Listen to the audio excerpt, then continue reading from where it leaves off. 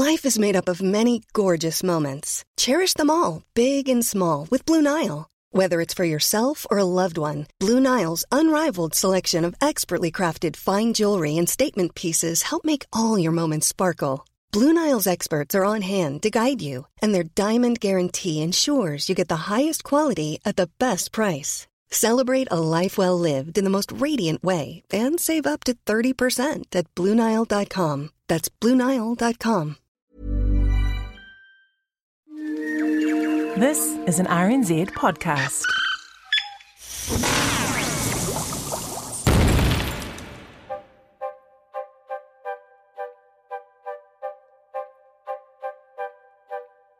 Kia ora and welcome to Elemental from RNZ, a podcast celebrating the International Year of the Periodic Table.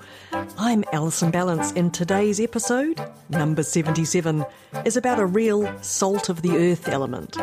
I'm Alan Blackman from the Auckland University of Technology, and I'm going to kick off with a question for you, Alison. Would you willingly eat the product obtained from the reaction of a metal which reacts violently with water and a poisonous gas that was used as a chemical weapon in World War I? Well, when you put it like that, no thanks.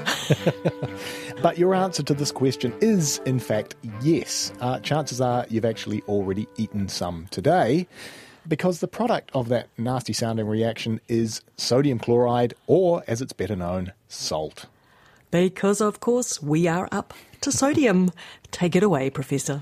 Okay, sodium. The name comes from the English word soda, or also possibly from the word sodanum, which is a medieval word for headache remedy, of all things. Well. I know, who knew? The elemental symbol is Na, which you wonder how they get that from sodium. It actually comes from the Latin natrium, and which was the Latin for sodium carbonate. It has the atomic number 11. That puts it in group 1 of the periodic table right near the top left. Well, we've had a taste for salt, that's sodium chloride, for a very long time, and we still do, in fact. But how long have we known about it as an element? I'll digress slightly here before answering your question exactly. There are some names on elemental that seem to have cropped up over and over and over again during this series, and the name Humphrey Davy is one of them. So, in relation to sodium, he, in 1807, used electrolysis to be the first person to isolate pure sodium. And this was the second element to be isolated in this fashion after potassium. Humphrey Davy had a real purple patch, I guess, in the early 1800s when it came to discovering elements. So, sodium is a group 1 metal, and that means it's going to be very reactive with water, amongst many other things.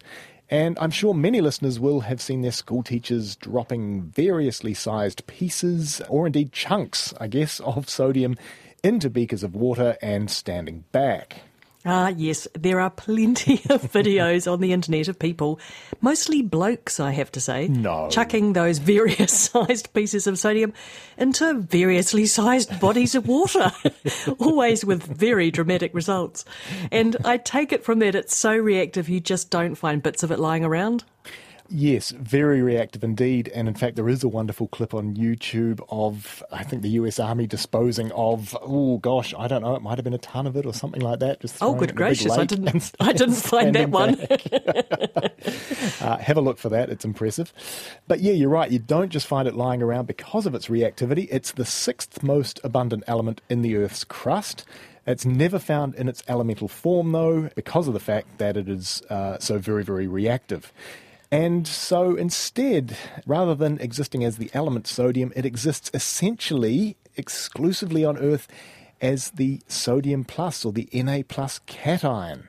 And it does almost appear that its only purpose on planet Earth is to neutralise the charge of more interesting anions in salts. For example, the active parts of 3 compounds: sodium bicarbonate, otherwise known as baking soda, sodium stearate, which we better know as soap, and sodium azide, and that's the material used to inflate airbags. So the interesting bits of those three compounds, not the sodium, it's the anions. It's the bicarbonate, it's the stearate, and it's the azide. And the sodium is there just as what we call in chemistry a spectator ion. Oh, it's like being the bridesmaid all the time and never the bride. So if you put any sodium salt into a flame, you get a beautiful orange coloration. And that orange coloration should remind you of streetlights, the beautiful orange colour you get from some streetlights, as they also, in fact, involve excited state sodium atoms emitting light. That's what's happening in both processes. But really, that's about it for sodium until we get to the human body. Okay, so we're going from salt of the earth to the salt of life then. Yes, and this sort of saves sodium, I guess, from becoming a boring element. So if we go back to the potassium episode where we discussed this, we know that a balance between sodium and potassium ions inside and outside cells is absolutely crucial to the transmission of nerve signals in the body. And too much of one or the other, and we are in trouble. That's right, a quick recap. The sodium-potassium pump pumps 2 potassiums into a cell and 3 sodiums out of a cell, and they're both going against their concentration gradients. Yep. And because of that, the pump is, in fact, quite energy intensive. So the energy source is a molecule called ATP, adenosine triphosphate, and that uses around about 25% of the body's energy. And in fact, in the brain, it's around about 75%, which is quite extraordinary. In terms of health, high levels of sodium ions have been linked to high blood pressure, but the link appears far from certain. The Japanese eat a lot of salt, but have a very high life expectancy. Oh, Alan, I disagree with you on that uncertainty. There's good evidence of strong links between salt intake and hypertension. But this begs a question. Let's just put that to one side. What is a salt exactly? Yeah, in fact, we have been using the word salt possibly all the way through Elemental without really defining what it is. So now is the perfect time. So if I say the word salt, that word would be generally understood by the public to mean that it's the stuff that you shake on your food, or in other words, sodium chloride or NaCl. However, when I, as a chemist, say that word, and when I say chemist, I've really got to stress that chemists are not the people who own the shops and the malls. They are pharmacists, okay? Oh, you pedant, you. Please don't talk about chemist shops, for example. But we did in the last episode. Oh, dear. Okay, I meant to say pharmacists, sorry. Okay, so Alan got it wrong last time. He meant pharmacist, not chemist. And that would not be the first time, believe you me, Alice. Anyway, digressing, or not. So to chemists, when we say salt, a salt is any chemical species that contains both a cation, which is a positively charged species, and an anion, which is a negatively charged species. Okay, so salt, I guess, in the chemistry vernacular is a lot more general term than, I guess, in the general public's vernacular. Okay, so humans lose salt through sweat. And my favourite thing is one of the reasons that cats and dogs like licking us so much is we often taste really salty, especially if we've just been exercising. Indeed. And sadly, that's one of the reasons that we've now entered the era of a thing called the lifestyle drink. Honestly, go to your nearest supermarket, look down the aisles, and you will find an aisle named the lifestyle drink aisle. I'm still at a bit of a loss to figure out what these in fact are. The best I can do is that they appear to be sugary drinks containing things called electrolytes. It's a very impressive sounding name until you realise that electrolytes are just salts. And in fact, an electrolyte is anything that, when you dissolve it in water, will cause the resulting solution to conduct electricity. And all salts do that. Right. Point taken. Now, the saltiest place that I can think of is the sea. Yep. So how much salt is there in the sea, and why is it so salty? Well, on average, seawater in the world's oceans has a salinity of around about 3.5%, or to put it another way, 35 parts per thousand. So in other words, for every litre of seawater, there are 35 grams of salts. Not just salt, salts. Mostly, but not exclusively, sodium chloride. And, in fact, by the way, we're talking about sodium. So sodium only makes up around about 40% of the mass of salt. Just being that bystander again. Indeed. So the NOAA, which is the National Oceanic and Atmospheric Administration in the US, says that if the salt in the ocean could be removed and spread evenly over the Earth's land surface, it would form a layer, get this, more than 150 metres thick. And that's around about the height of a 40-storey building.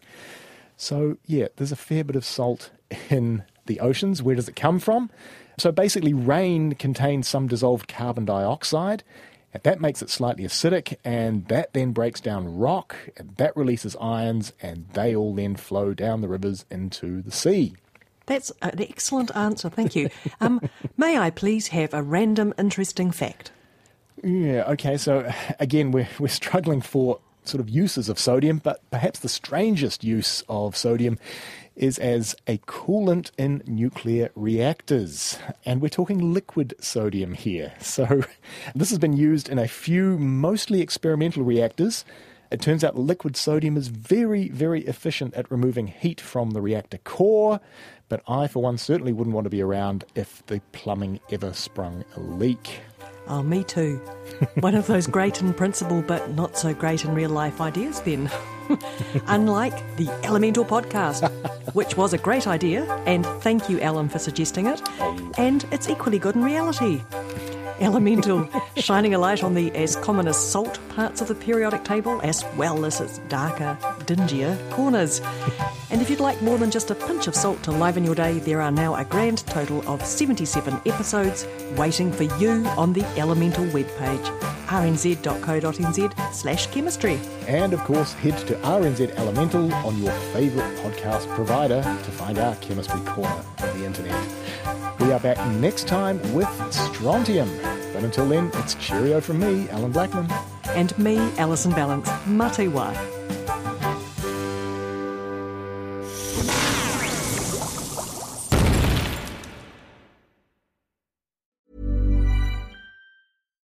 Botox Cosmetic, out of botulinum toxin A, FDA approved for over 20 years. So, talk to your specialist to see if Botox Cosmetic is right for you. For full prescribing information, including boxed warning, visit BotoxCosmetic.com or call 877-351-0300. Remember to ask for Botox Cosmetic by name. To see for yourself and learn more, visit BotoxCosmetic.com. That's BotoxCosmetic.com.